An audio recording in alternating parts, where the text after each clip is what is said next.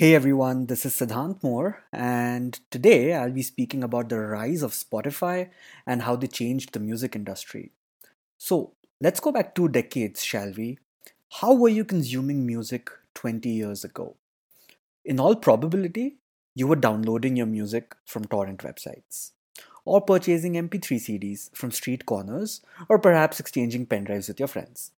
A few years later, you perhaps moved on to LimeWire, or if you were in college, you were using your college's vast peer to peer network to download audio files. The issue with all of this is that it is all illegal.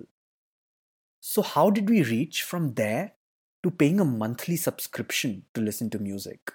That's what we'll talk about today. So, let's do shots.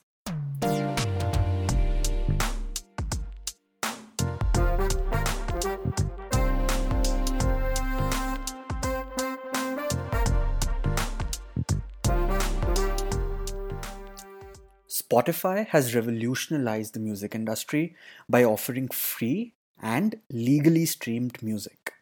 Back in the 1990s, music piracy became a huge problem.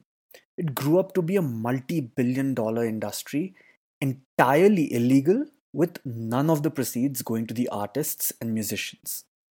In fact, the pirated music industry was more than half of the total music industry. The only two options to listen to music was to either buy a 100 rupee CD with access to one single album or to download every album that you want absolutely free of cost. Illegally, of course. The choice was a no brainer.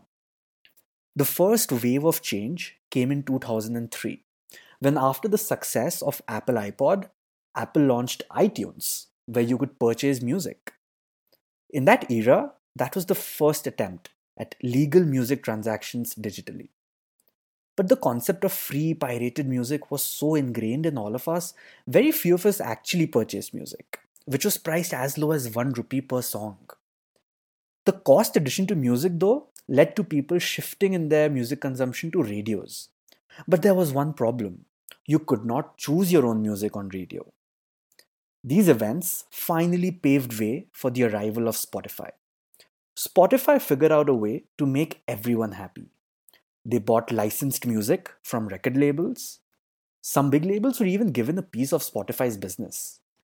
They made money by showing ads on their platform, and the users were able to listen to music without paying anything for it.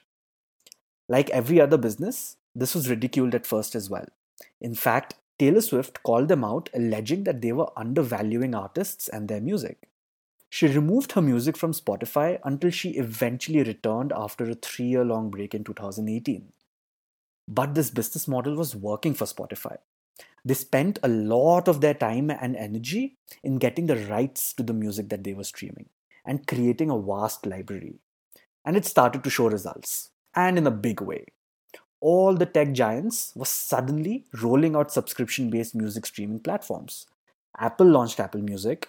In fact, they're now shutting down iTunes. Amazon Music came, Google Play Music came, and so did YouTube Music. But Spotify still had double the users as all of the others. Why? Because of their freemium model. They allowed consumers to choose from two different types of subscriptions: a free model where you have to watch ads, and a premium version without ads. Apple and Google have paid versions only, or free trials followed by the paid versions. And that was the big game changer for Spotify. Now in 2020, exclusive deals are the flavor of the season for these audio giants. Spotify has exclusive deals with Seth Rogen, Kim Kardashian, and DC Comics, to name a few. They are now moving from being just a music streaming platform to being a full fledged audio content giant. That's all for today. This is Siddhant, and until next time, let's do shots.